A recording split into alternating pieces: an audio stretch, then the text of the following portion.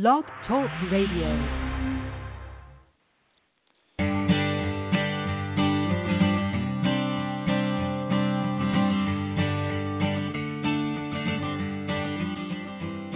Hi, and welcome to The Art of Film Funding. I'm your co-host, Claire Papin, along with Carol Dean, author of the best-selling book, The Art of Film Funding. Carol is also the founder and president of From the Heart Productions and the host of this show. Our guest, Robin Simon, is a two-time Emmy Award-winning filmmaker specializing in documentaries and television series. A former TV news reporter, Robin has written and produced hundreds of hours of television programming for various networks, including PBS, Travel Channel, NBC, Discovery, CNBC, HGTV, The Reels, and others. She's currently in post-production on her latest documentary feature, Do No Harm, about the hidden epidemic of physician suicide. In addition to 2 Suncoast Emmys, Robin has been honored by the Associated Press, NABJ, and 3 National Telly Awards, among others. And Carol, I understand that Robin won the Roy Dean Summer Grant for 2017. Yes, Claire, she did. We're so honored to be part of Robin's extraordinary film, Do No Harm. So thank you, Robin, for joining us. My pleasure. Thank you for having me. Appreciate it. Well, we have so much we want to cover today. We want to know about your 2 successful Kickstarter campaigns, your tips on producing documentaries, and what advice you can give us on saving money in post, which we really need. So let's start with where you are now, and then we'll get into some of these other things. Well, I actually just got back from 2 pre-release screenings of the film, one in Washington, D.C. for over 500 medical students, and then also at MD Anderson in Houston. So we're billing it as pre-release screenings because we want to premiere at a top 10 film festival. So we're holding that premiere status sacred until we have a film festival that will work. And of course, you need to premiere at a top 10 to really get any kind of traction for distribution, traditional distribution. Right. The film is pretty much done. We still are tinkering with it. It's like you have to pry it from our cold hands. Right. But, so there are a few little fixes that we're going to be doing over the next month and bringing in some live musicians for the score. But other than that, it's pretty much done now. Live musicians for the score. Oh, my gosh, that would be marvelous. It makes a big difference, if you can afford it. The cello, guitar, harp, these are instruments that are, they're hard to achieve, in a synthesizer. And so if you don't have the live musicians come in, you're left with sort of a synthy sound that, it could work, but, oh boy, if you hear the difference, it's pretty profound, especially on good speakers. Right. And I imagine music is really an important part of this film because of the highs and lows and the stories and enhancing the storyline, right? Oh, music is critical. One thing in all the films that I've done is I've insisted on an original score. It's part of the storytelling. And, the cost of a score can range anywhere from, if you have a friend who's starting out, for $5,000 up to $30,000. And that's on the low end, for an independent documentary film. But I just feel like it raises the production value so much. It's as important as, finishing the film with a good sound engineer and color correction. It's just that critical for me. I mean, they have library music, and I'm very, I'm good at like finding temp music, and sometimes producers, directors have been accused of having what they call temp love, which is right. You fall so in love with the temp music that you found. You're like trying to get your composer to recreate the sound, when that might not be the best thing to do. It's just that you're so used to hearing it over the past few months. And since I edit my own films, like I need music to sort of get me in the mood for a section. So I have music on my films quite early in the editing process. So yeah, after 3 months, I have a bad case of temp love. Okay. Well, I'm so happy things are going really perfect for you. So, but let's get into some of the big mistakes that filmmakers make when they're thinking about making a documentary. So, to try to give us 4 or 5 of those mistakes that they could prevent if they are aware of them. Yeah, I've talked to so many filmmakers, and the first thing that I notice is that they just don't know if there's a big enough audience for their film. And they don't know if they're going to have access to that audience. Maybe you could put that in an email and send it to yourself. So, you have to know if there's an audience for your film. I mean, if you're doing a film that's from the heart, it's a personal story, it's a story that you must tell, that's different. I think that's wonderful, and personal stories are so impactful, and there may not be an obvious audience, but it's something that maybe a general audience can relate to. But outside of that very personal, intimate film that you feel like you must tell, chronicling your own life story, or let's say, someone is undergoing a battle with cancer, and, these are heart-wrenching stories about the human condition that are always powerful. But outside of that, even those, it's hard to raise money outside of your family and friends. So the first thing I think is so important is there an audience for this film, and do you have access? Filmmakers don't identify in advance funding partners to see if this film is even viable before spending so much time. They just, they dive in with shooting, spending their own resources sometimes without a real plan of action. So even launching a crowdfunding campaign without a strategy and without these funding partners who are going to, take this journey with you, you're talking about 4 years of your life, sometimes more. And so you need to be fully committed to this. And I just think that the reason why so many films fail and don't get done is because all of this planning, doesn't go into it before you say, yes, I'm going to do this film. I did a film, the one right before Do No Harm, Uncle Gloria, One Hell of a Ride. And it was about this guy who hides from the law as a woman and then decides to undergo sexual reassignment surgery and becomes an activist. And, it's a very funny story, actually.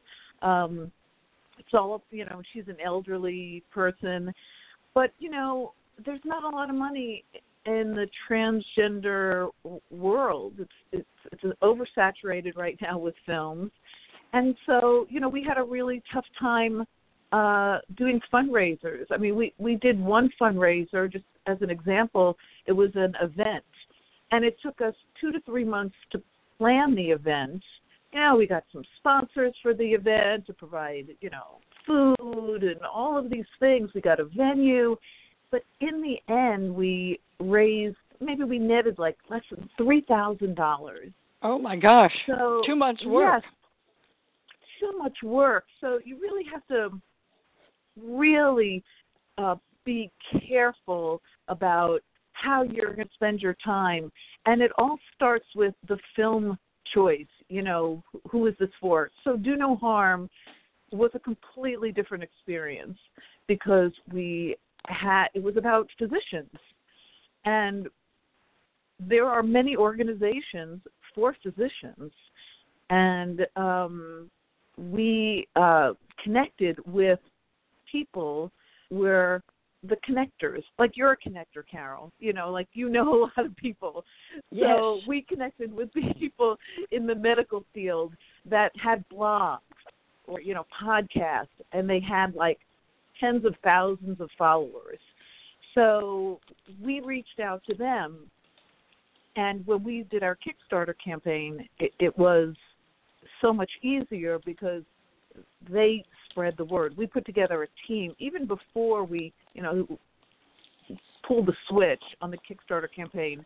We had this all lined up. Well, wait a minute. This sounds wonderful. Let's just stay on this subject. So you had a Kickstarter team, and you had it all lined up. So what does that mean? Be more specific for us, because this is great. Yeah, exactly. So I put together a team of 5 or 6 people, and these people were not just people who were just, loved the film.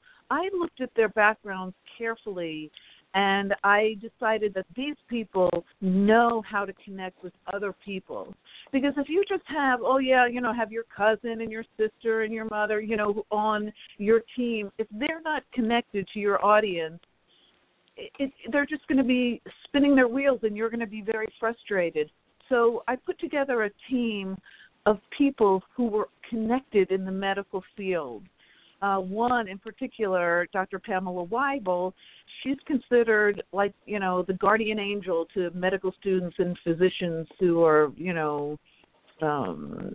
vulnerable to suicide. And she has her own blog. And she's got, 50,000 or more viewers. She did a TED Talk, and she has over 380,000 views. She's been interviewed in magazines. So, she was instrumental. She was, I would say, my secret weapon in both campaigns. We actually, did 2 Kickstarter campaigns, which is, I've been told, almost impossible to do for a film, but we did successful campaigns. So getting back to the team, you should have a few $1,000s already committed, that as soon as you pull the switch, that money goes in, because nobody really wants to be the first money in. So you need to have this ready to go. So everyone on our team committed themselves to putting in $1,000. So we already started with $5,000 or $6,000 as soon as we pulled the switch, and that creates a lot of momentum. Exactly. So this is the big thing that people forget. You can't start with zero. Yeah. It's just not a good thing. It's too hard to get going, and people are not going to keep coming back. They want to see money in there in the beginning. Yeah, exactly. So it's a crowdfunding is a talk in itself, because it really is a full-time job, and it's so important. There's so many things that are so important. Like, you can't have a goal that's too high, but you also can't have a goal that's too low, because if it's too high, you're not going to be successful. But if it's too low, well, once you reach your goal, it's very, very difficult to raise additional money. So filmmakers are in this very weird spot. So if your film takes, let's say it's a $200,000 budget, well, you can't ask for a $200,000. So what are you going to do? You're not going to be able to make the film if you say your goal is $30,000, but can you go back again and launch a second campaign? So all of these things have to be considered, and you have to make it very clear in your campaign that this is for pre-production and the beginning of production funds. So when you have to go back, people don't think, oh, you're successful in your campaign, now you're going to make the film, why are you coming back to me? So you have to make it very clear what this money will be allocated for. So when you do come back, you have to say, well, we were successful in launching production, now we have to finish production, and now the next campaign will help us start with post-production. So you have to be very clear so you're completely transparent and honest with your supporters. Well, and you must have done that with your Kickstarter crowd, because both of your campaigns were successful. And I don't know, but if you'd like to share the numbers, I thought they were really very good numbers. Yeah, I mean, each campaign we raised over $100,000. And, there are a lot of expenses that go along with crowdfunding campaigns that you must consider. Your perks, if you have a consultant, which we did, not for the first campaign. We did it all on our own and raised over $100,000. But the second campaign, I was a little nervous, whether or not we could go back and find new supporters. So we hired a Kickstarter expert, and you can find them. Well, you're connected, Carol, so you know Kickstarter experts, but you can also find them on the Kickstarter homepage. Below it says experts, and many of these people are available for consulting if they think they can help you. Right. So and did that allay your fears? Did it work for you? I think it was really helpful because Howard Marks, who we brought on, he's done so many of these campaigns, so he really made the page look fantastic. And, he consulted about the perks. Although I tried to explain to him in our situation, the perks didn't matter as much. If you're doing a film on Gilda Radner, people want perks. They want a DVD of hers, or they want a T-shirt, with her picture. But in our case, this was about physician suicide and medical mistakes. The perk was you were supporting a film about a hidden epidemic of physician suicide, and we were going to save lives, and we were going to try to change the system. We were going to try to expose this hidden epidemic, and that was more important to crowd than any perks. So Howard, I think, was really shocked at how much we were able to raise while offering very few perks. So the second time around, we did have more perks, but we raised about the same amount of money. And I think we probably could have set our goal higher. I think the second time around we set the goal at $60,000, even though we really needed more than $100,000. We weren't sure.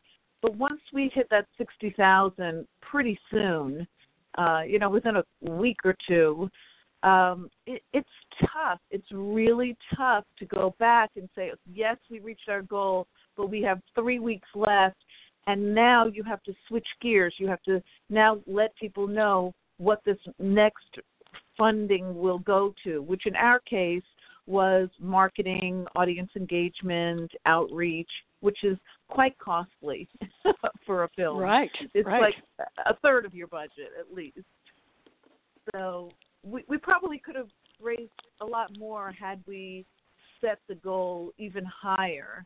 Like at $100,000 to start with, we probably could have raised closer to $200,000, but we weren't sure, if there were more people, and so we set the goal at 60, and we raised about 110 the second time around. That's an incredible achievement. Yeah. Now, let's go back to all of these connectors, because were they working for you? Did they come back and help you the second time? We had, yes, my main secret weapon, she was around for both, but we had many of the same people, the core team, helped the second time around, and they would just work their, Facebook friends and, send emails.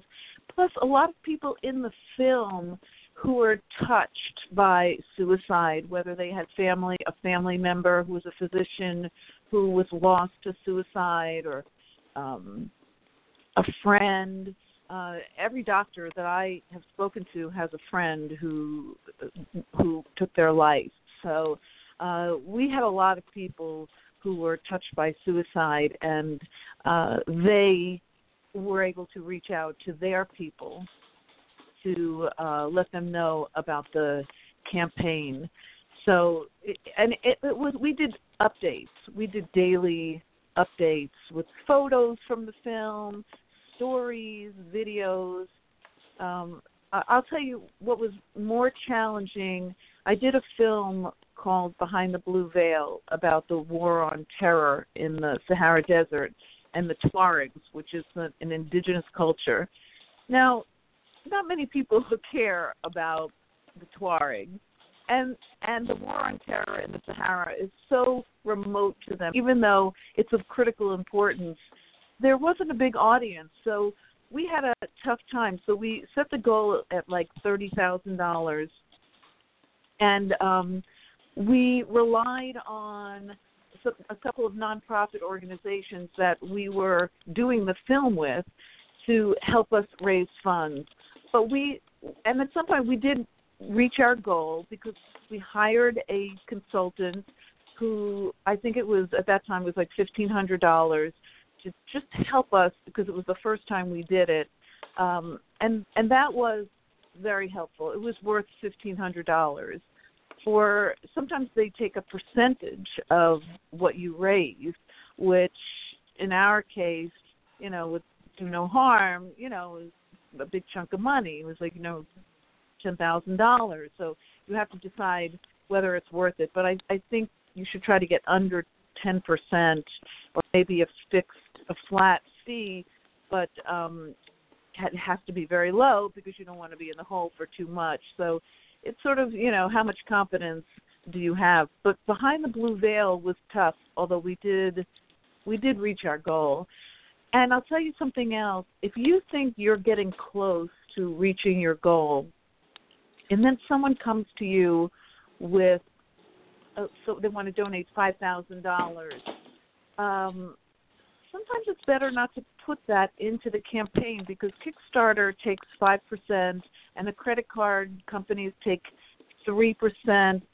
So you'll lose 8% if you put it through the campaign. So what we did, someone wanted to put money into not just Behind the Blue Veil, but also Do No Harm, and we said, don't put it through the campaign. We're confident, we're going to reach our goal.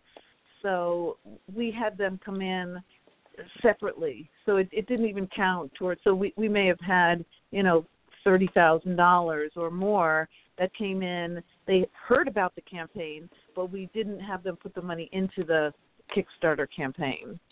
Right, that's smart. Well, but you would really have to know that you were definitely going to hit it because that would be terrible to be short. I always tell people you better have a few $1,000s on your credit card available before you start that campaign because you don't want to lose it just for a few thousand.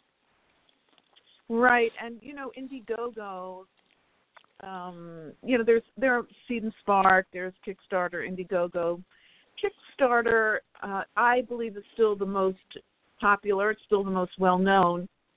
But, yes, if you don't reach your goal, you don't get anything, which was the original concept for crowdfunding. If we don't make this thing happen, then, you're not going to lose your money. The original idea was, building a community park. So let's all get our money together. Well, if we didn't have enough money to remodel this park, then you wouldn't contribute to, you wouldn't lose your money. So that was the original concept. When Indiegogo came along, they have campaigns where you could keep the money, whatever you raised. But that took away some of the momentum of having a goal. Don't reach our goal, we're going to lose everything.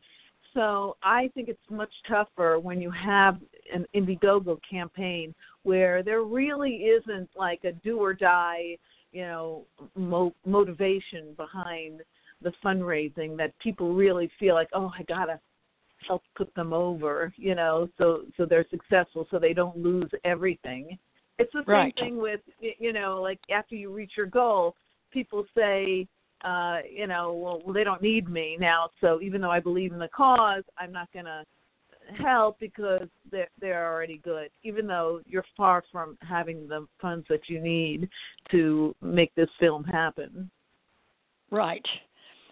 Well, this is a great wealth of information on fundraising through crowdfunding. It's a unique way, and it's totally different. You cannot go in there thinking without reading and studying it. So I think I created a whole page on my website just for crowdfunding so that people can understand the language, because there's new language in there, new ideas, new concepts, right? Yeah, and it just floors me sometimes because I've been speaking to a lot of young filmmakers, and they just don't approach it like a business. And I mean, you have to be left brain and right brain, and I hope I'm more creative than I am business minded. I really don't like the business aspect of it because it takes away from the creativity, but you really have to be smart. And before you invest your time, time is so important, and you don't want to feel like a failure or that, you've disappointed the people around you. So you've got to be smart when you first set this up to, one, know that your film will have a huge audience.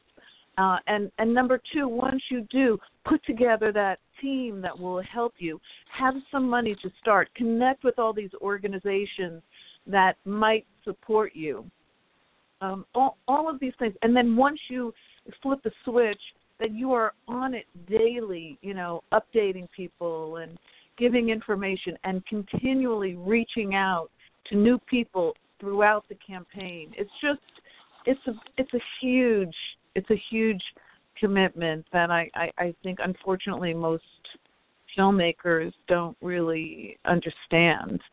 No, I don't think they do at all. But the point is that you expanded your database because you were marketing at the same time you were funding. And now that marketing should pay off in your distribution, right? You have a good database? Exactly. One of the most important reasons why you do a Kickstarter or any kind of crowdfunding campaign is you're building your audience. We have, 30,000 people now that have reached out to us. I think the trailer was viewed 50,000 times on our Kickstarter campaign. So, I mean, this is remarkable. And so, yes, we have a growing database just from doing the Kickstarter campaigns. And, of course, now, that we're doing screenings, we're just starting, this database is growing. But it does start with your crowdfunding campaign. So even if you don't need a lot of money, you should be able to do a Kickstarter campaign just to create a buzz about the film and to build your audience in advance. So when the film is ready to come out, well, you look at each city where everyone is from. They could help do like grassroots screenings in each city, and all of that comes from your crowdfunding campaign. Yes, I'm a big fan of Tug and Gather for cinema on demand. Yes. Yeah, and Tug is you in your book you talk about Tug and all these new fantastic ways that filmmakers can get their film in front of an audience, but you have to build that audience. No one, whether it's VOD, video on demand, or Tug, no one builds an audience for you. You have to build it yourself. So we're back to the first of the big mistakes that filmmakers make, and that is identifying who the audience is, and is it really big enough to put 3 to 4 years of your life into making a film for that audience, right? Yeah. I mean, doctors, when I looked at the number of organizations that exist for physicians, medical students, and the number of conferences, it was like tremendous. But it's not just that. It's not just doctors. We expanded our audience to include patient safety organizations, suicide prevention organizations, mental health organizations. So I think a good tip is that don't just look at a narrow focus for who your audience is. So physicians for us would be the most obvious, but because it's about physician suicide, you have all these other components. And in our film, it's also about medical mistakes. Medical mistakes are the third leading cause of death in the U.S., but nobody talks about it. So in this film, we make a connection between sleep deprivation, burnout of physicians, especially young physicians, and the high rate of medical mistakes. So this is really important. I'd like the listeners to know more about that. I think you told me that after a certain number of hours, you should, if you have to go to emergency, you should ask the physician how long have you been on duty, right? Exactly. I mean, when people, the focus groups that have seen the film and all the audiences that have seen it since then in our pre-release screenings, they're shocked when they learn how many hours physicians, especially young physicians, work. So when residents who, after you go to medical school, you go to a residency, so you're now dealing directly with patients. Well, when they were residents, there were no work hour restrictions that were established. So they could work 16, 20, 24 hours, and that was the shift. Because they used to live in the hospital in the beginning, but now there are shifts, but there are no limits. So there have been multiple studies that after 16 hours, there is a clear degradation in your skills, and it can be very dangerous. So you don't know as a patient when you go into a hospital how many hours that resident or that doctor has worked. And it's a question that never gets asked, but you should be asking because the rate of medical errors is so high. It's shocking. It's really shocking. So in this film, we connect the conditions in which doctors and medical students work from in medical school with the bullying, the hazing, this cutthroat competition, the sleep deprivation, and above all, they deal with life and death every day, but yet they can't get help because of the stigma. It will go, if you try to seek emotional help, it will go on your record that you're in therapy and could be used against you in a malpractice suit, or it could be used against you when you're trying to apply for privileges at a hospital. So they don't seek help. So what do? They self-medicate with easy-to-access prescription drugs, and none of this is good for patients. So it's a very toxic healthcare system, and it's what we're trying to expose. And physician suicide is sort of like the tip of the iceberg. Wow. And then more. It gets deeper and deeper. Oh, I can't wait to see the finished film. Deeper. Yeah. So it's a subject that touches a lot of people, and most importantly, it's a general audience. You know, we do have a niche audience, which is great to have, but every one of us is a patient, and we have loved ones who are patients. So it's a film that everyone really should see, so they're aware when they go into a hospital, you know, what the possibilities are, just to be aware and to ask questions like how many hours have you slept in the past 24 hours, or how long you've been on shift. Exactly. Well, knowing this is the most important thing for all of us, so that we know what's going on, because it's hard enough to go into an emergency center in the first place. You're not going in unless you're in pain or very sick, and so you really need to know how to handle yourself. Well, thank you so much for making such an important film for us. Now let's go to distribution. I know that this game of distribution has changed a lot. So, what's your strategy? It has changed so much, and I've learned a lot since a painful lesson with my first film after I left PBS. That film was called Transformation in 2007. And I remember, we had a big opening in New York, and I signed a distribution deal with Screen Media Films. And what I did retain rights to sell DVDs, but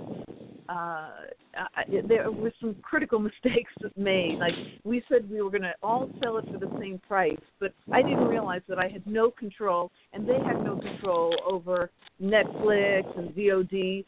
So these online services like Netflix and Amazon were selling the DVD for much lower than we were going to. They were like $5.99, and we had just come out with the film, and I had no control. So we lost so much income without being clear that no one could sell it for less than we could, or that's just impossible. You can't.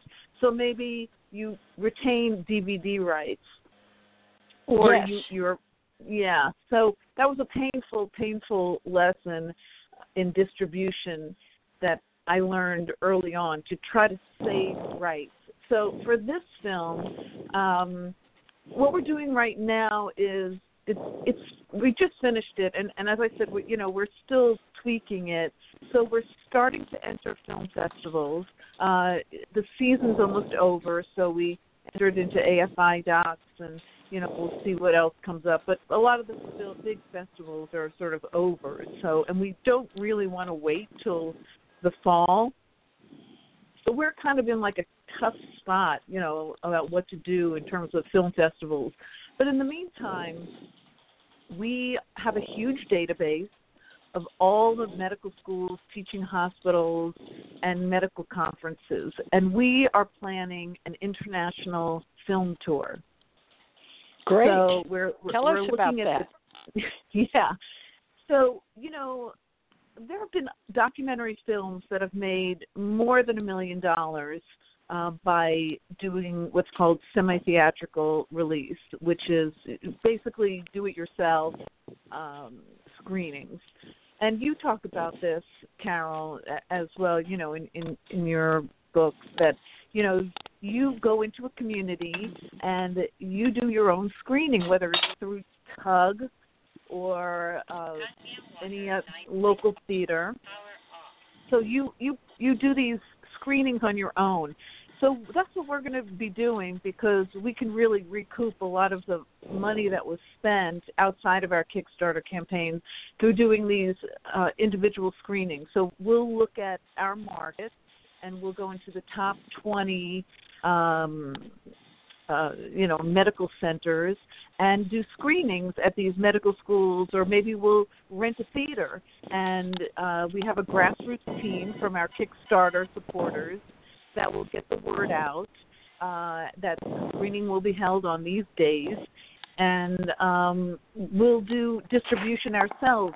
At the same time, we'll be talking to broadcast partners or other distribution, but we'll always retain the right to have these screenings, because you can make pretty good money if you do it that way. I remember the film Burn, the documentary Burn, how they would go into every community has a fire station, and many cities have multiple fire stations. So they would go into a community, rent a theater, and send out flyers and emails to all the firehouses in the area, and they would sell out for a week. Yeah, they did a fabulous job. It was incredible, and they merchandise. The same thing with, I think it was called Age of Champions, about senior athletes. they connected with the AARP and other senior groups, and did tremendously well in these private screenings. So that's really what we're going to do. And eventually, after we do this international film tour, we'll make the film available as an educational tool for school, medical schools, even pre-med schools. And we'll create like a discussion guide that will be part of that. But for the film tour, I will be there leading Q&A, panel discussions. Some of the people in the film will be there. And we're creating like events, not just, here's the film, let us know how it goes. But we're going to be doing events. So we'll have a panel discussion with people from the community to talk about how physician suicide, burnout, medical mistakes impact the community, about the state of healthcare and the quality of care. And the quality, right? Wonderful. Yeah. So we're excited. At the same time, we can entertain broadcast partners and VOD. Talk to other people, but it shouldn't stop us from doing these other private screenings, or even open to the public. But we'll just proceed and, reach out to our base. Absolutely. That's what the film was for. You are taking it into the communities to show it to the people that need to see it. This is so important. I know you'll do well. Thank you. Yeah, it's about changing the culture of healthcare, through legislation, putting pressure on the medical agencies and institutions that set guidelines for how many hours young doctors can work, putting pressure on lawmakers in D.C. about getting involved in the issue of patient safety. It's been ignored for so many years. If it's the third leading cause of death, as Bernie Sanders says in the film, why isn't this on the front page of the papers every single day? Exactly. That's right. So, yeah. So that's our distribution plan. Film festivals, while doing these screenings, we've gotten about 200 requests so far from medical schools and teaching hospitals, just from Facebook and, getting the word out through our Kickstarter campaign. People know about this film. So we've got That's about 200 an incredible requests. Reach, Robin. Yeah. Yes. So we're mining those contacts. Now when I go to an event, I hand out postcards, and on the bottom of the postcards it says, for screening information, go to info@donoharmfilm.com. Or if you go to the website, donoharmfilm.com, there's a screening tab where you can fill out a form and request a screening. So we hand out these postcards now wherever we go. So we have a lot of requests from that alone. Oh, that's great. So it's everywhere you go, you're marketing. You have to. Exactly. You have to. You're spending 4 or 5 years of your life. You better be passionate about this. And I could have made a lot more money producing commercials, but I'm passionate about, making a difference by saving lives, by, doing projects that matter. So you have to be passionate about that, and part of the passion has to spill over into sharing it with others, the distribution side of it. Right. This is so important. It's changing belief systems. See, that's what you're doing, is you are bringing the knowledge to us that things are not like we think. Well, this is what is going on behind the scenes, and you need to know. So you are really not safe unless you ask the right questions. Right? I can't believe how candid some of these physicians are in this film that talk about, things like doctors are handling more patients than they can comfortably handle. They're admitting this. Yes. For physicians to talk about, their suicidal thoughts. It's taboo. Doctors are supposed to be, perfect. They're supposed to be superhuman. You go to doctors, they're just, they're supposed to show no weakness. So for them to talk about, hey, we're human too, is really, remarkable for them to come forward like this. But they realize it's not healthy. It's not healthy for them to, be so stoic and act like, their jobs don't affect them. It's not that they love being doctors, but they don't want to work in an assembly line medical system. They don't want to be abused, by, work hours. And the opposition would say, well, we have to train these doctors to, work all night because if your patient needs you, you want to be there for them. But, if you're sleep deprived and haven't slept in 20 hours, you're no good to that patient. So it's better to hand off in a safe way to someone else, get some sleep, and then you can check on your patient the next day. It's really abuse in every other industry, whether you're a truck driver or a banker, an airline pilot. Every industry has work hour restrictions except for physicians, and they are dealing with life and death. So that's an incredible statement, Robin. I didn't ever realize that. Yes, it's true. I mean, truck drivers can't drive more than X number of hours.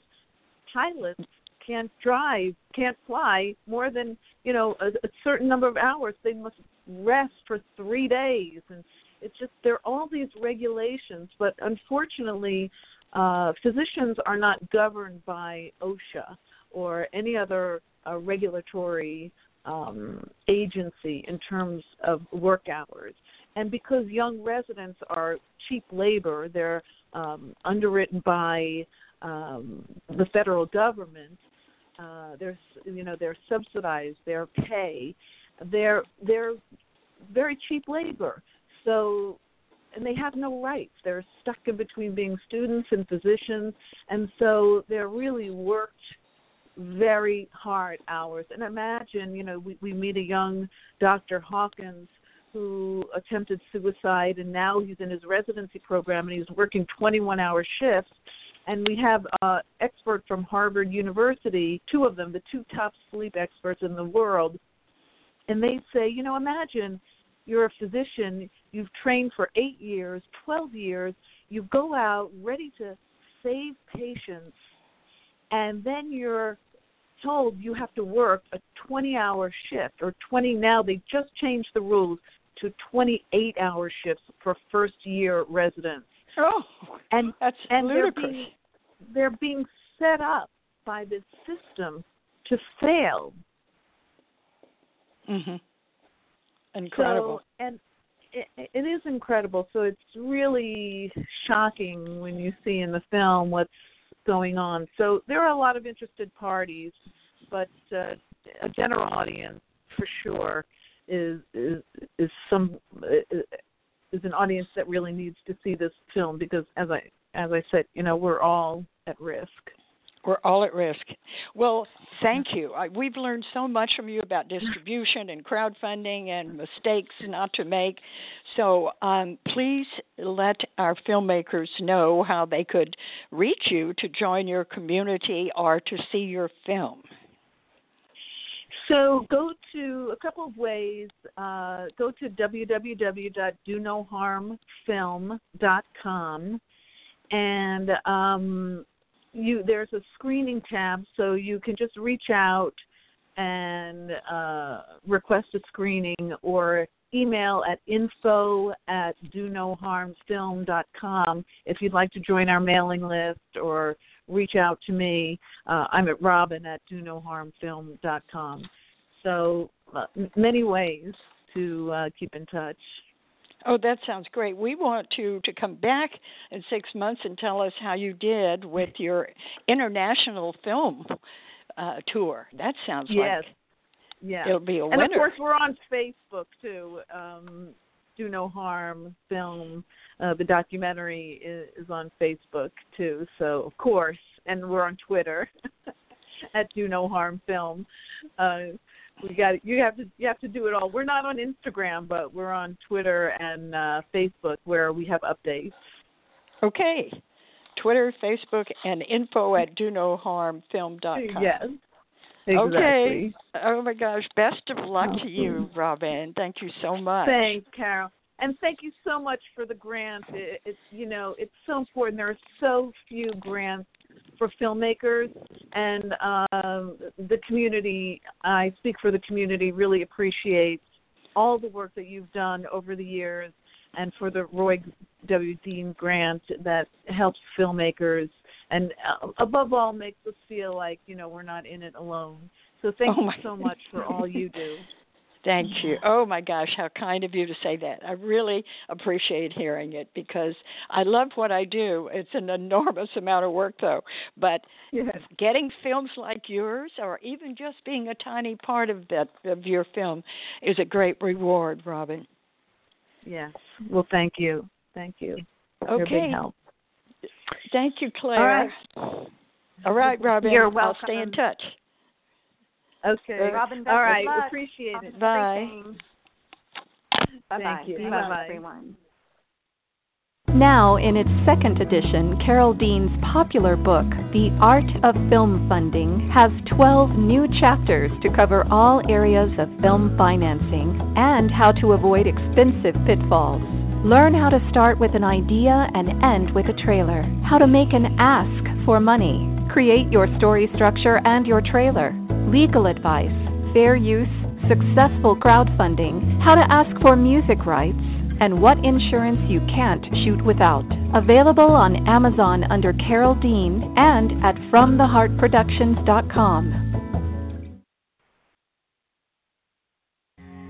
I want to remind our listeners that David Rakelin is a brilliant and talented award-winning musician who scores films and can compose music for a trio or for a full orchestra. David is a very good friend to the independent filmmaker and comes highly recommended by From the Heart Productions. If you need music to help tell your story, please contact him at davidrakelin.com. That's David, RAIKLEN.com. And Carol and I want to thank you for tuning in to The Art of Film Funding. Please visit our website at FromTheHeartProductions.com. You can also find us on Facebook and Twitter. Good luck with your films, everyone.